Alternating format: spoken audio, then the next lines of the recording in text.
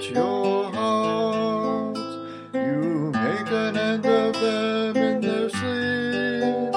The next morning they are like the changing grass, which at dawn springs up anew, but by evening wilts and fades.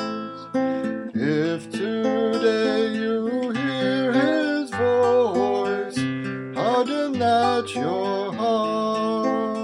Teach us to number our days aright, that we may have wisdom of heart. Return, O Lord, how long? Have pity on your servants. If today you hear his voice, harden not your heart. Fill us at daybreak with your kindness, that we may shout for joy and gladness all our days.